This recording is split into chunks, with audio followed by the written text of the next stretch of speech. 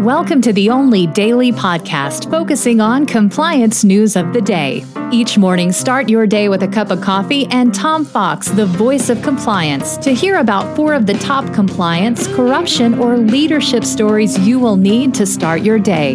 The Daily Compliance News is a production of the Compliance Podcast Network.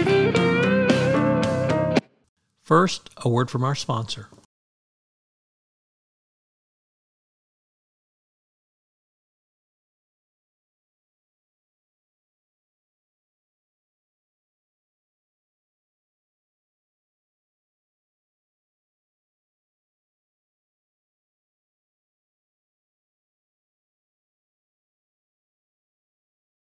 The Daily Compliance News for November 27, 2021, the Death of a Titan edition. We're going to hold that story for the end.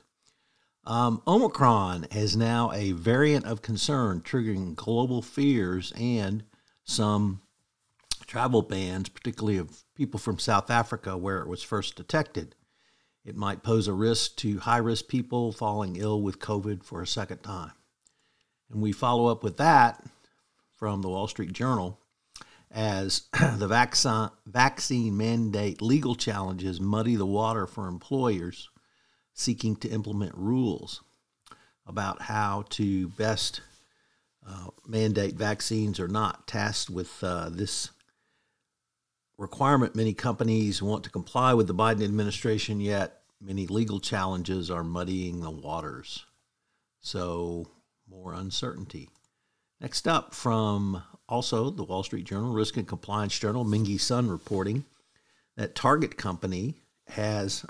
Corporation is preparing for supply chain challenges through advanced metrics and risk management through their Office of General Counsel and Risk Management. So interesting that Target's chief legal officer and risk officer are helping the company through data analytics. And we conclude with our final story, Death of a Titan. And of course, that refers to Stephen Sondheim, the titan of American musical theater, literally for 60 years. He began his career, or he was most known for his early part of his career for West Side Story, but that was only a part of his legacy. Starting with West Side Story in the late 50s and moving forward, literally up until the 20-teens, writing musical theater, being a mentor, and really certainly not the greatest of our composers and lyricists for the entire 20th century. For the second half of the 20th century, he is probably the most well-known.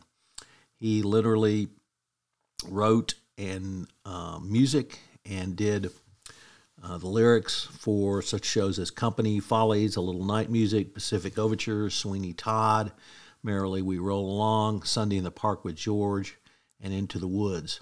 In the history of American theater, only a very few could call him peers: Irving Berlin, Cole Porter, Frank Lesser, Jerry Herman, and Noel Coward.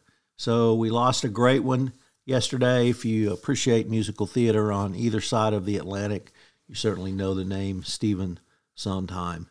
And West Side Story, actually a new version of the movie is coming out in 2021, late this year, so it'll be even more of a tribute to him. So farewell to a Titan. You are much loved.